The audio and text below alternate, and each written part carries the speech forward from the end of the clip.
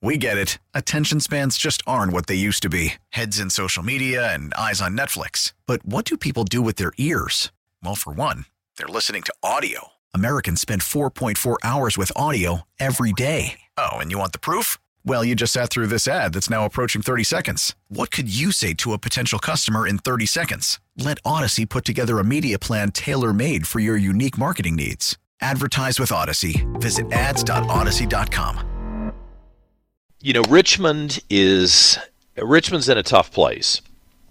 We've taken down all the Confederate statues, and we've dug up the grave of A.P. Hill, right? You know, all the nasty people in Richmond were screaming at the descendant of A.P. Hill yesterday, cussing him out and insulting him, which I think says a lot about a certain percentage of our population in Richmond, if I'm going to be honest with you. Who goes to somebody's grave and you're winning? You get what you want. You're getting the statue taken down. You're getting the body dug up out of the dirt.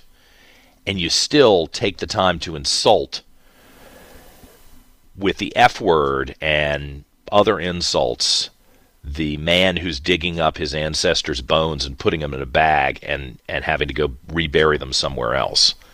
Is that trash behavior? To me, that's just despicable trash behavior. Did LeVar Stoney have anything to say about that? Like, come on, guys, you know, we're taking the statue down. Let this man grieve. Let him take his ancestor and get out of here. Let's not behave that way. Oh, no. It's all talk.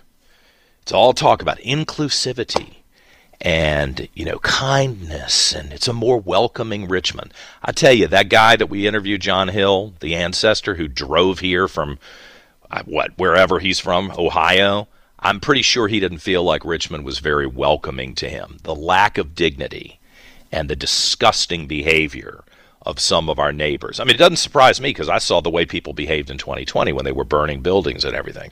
So, you know what? I am over it. I am not going to be lectured to about racial reconciliation and inclusivity and diversity by people who never demonstrate it. They run their big fat mouths about it, but then they never demonstrate it.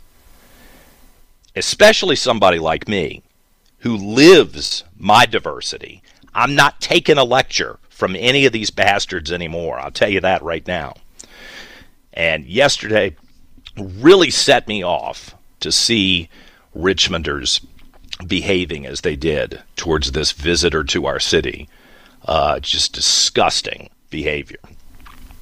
But you know what? They're spending taxpayer money in certain parts of Virginia to continue to perpetuate the new racism, which apparently is socially acceptable.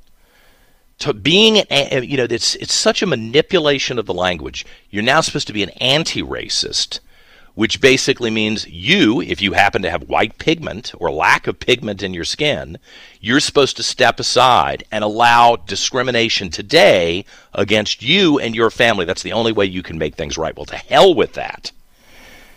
I'm not tolerating it, and you shouldn't either. Adam Kissel is with the Heritage Foundation. He has got some insight on what one library is doing with tax money and donations. Adam, what's the scoop here?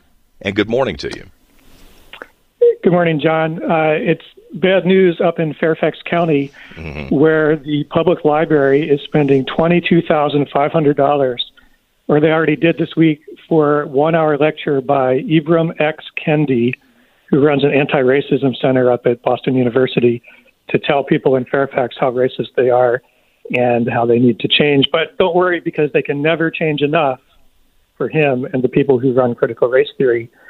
So that's only part one of the bad news. Part two is that Fairfax County Schools back in September already spent $20,000 on him. His rate has gone up from 20 to 22, I guess.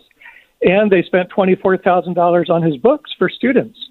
So we're up to $65,000, $66,000 just on one guy to hear minute after minute about how evil America is and how evil white people are. It's really not good for the students and the citizens of Fairfax County. Well, he's sure cashing in. I've read a little bit about this man. You know, some of his famous quotes are things like, in order to rectify racism from the past, we have to be racist today and discriminate today.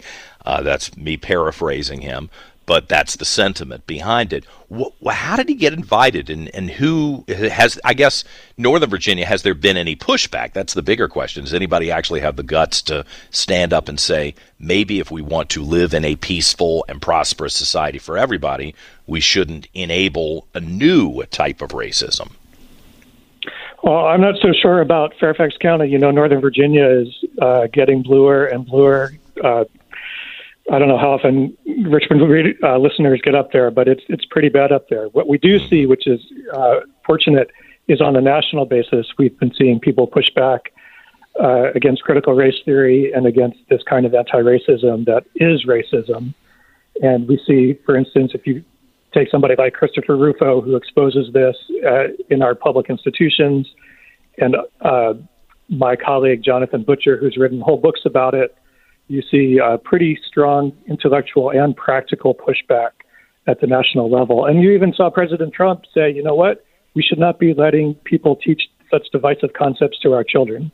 We saw that in Florida when Governor DeSantis passed the Stop Woke Act and said, you cannot compel a student to believe these things. You can talk about it in a neutral way, but you cannot force kids to believe it. So we have good pushback on the national level and at the state level in good states. I'm just not so sure about Fairfax.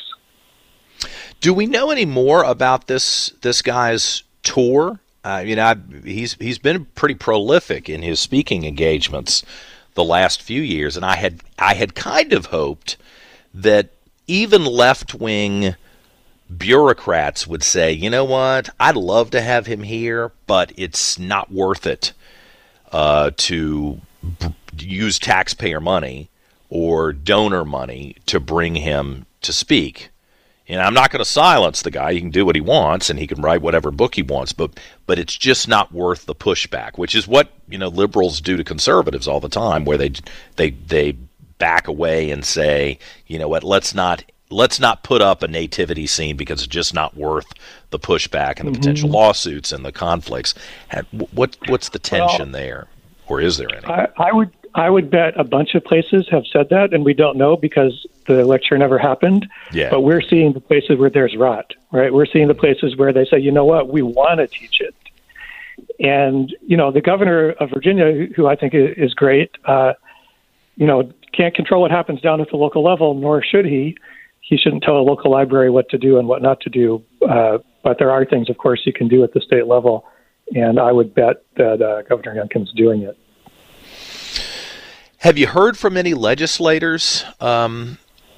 It does seem that the libraries are shockingly becoming a place where this type of new racism is acceptable. That there's a budget, and there are librarians who seem to think that it's legitimate to invest in that kind of intellectual infrastructure to perpetuate this mindset. Mm-hmm. Well, what I would say is that library schools are so woke that they produce librarians who are woke, and they want to have drag shows for kids as well as critical race theory kinds of lectures. So to really solve this problem, you have to fix the library schools and the librarians, because you can't trust them anymore. So I am working with a legislator here where I live in West Virginia, thinking about what to do about pornographic library books that are made available to young children. And that's something happening around the country, too, where legislators are saying, you know what, libraries are not what they used to be. We can't trust them anymore. Yeah. Isn't it odd? When I was growing up, not to stereotype, but I'm thinking about the librarians that I used to engage with at Carver Elementary School in Henrico County and the former Byrd Middle School. They tended to be older women who, at least seemed to me to be semi-traditional. I remember trying to read like the Hardy Boys books, and they said it wasn't intellectual enough for me. And now this entire organization of librarians seems to be pushing graphic novels, which I think is questionable anyway in an academic setting, but graphic novels that are graphic in their depiction of sex acts, which nobody would have tolerated even a decade ago, I don't think. I agree with you. Most of the books fall into the Library of Congress classification HQ on marriage and sex and family. So you don't have to look at every book in the library and say, let's do a review of every book. You're not going to go to the astronomy books. But you could have a good law that says, let's just review the HQ books and we'll decide what's age appropriate and what's obscene as to minors, and we'll get those restricted to only the right kids. Yeah, I loved my librarian back in elementary school too, and maybe most of us did who liked books. Today is just not the same.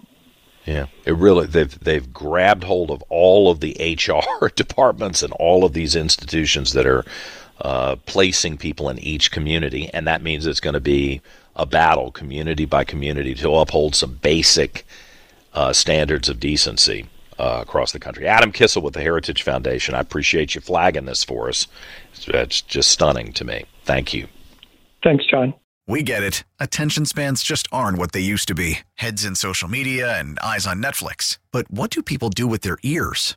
Well, for one, they're listening to audio. Americans spend 4.4 hours with audio every day. Oh, and you want the proof? Well, you just sat through this ad that's now approaching 30 seconds. What could you say to a potential customer in 30 seconds? Let Odyssey put together a media plan tailor-made for your unique marketing needs. Advertise with Odyssey. Visit ads.odyssey.com.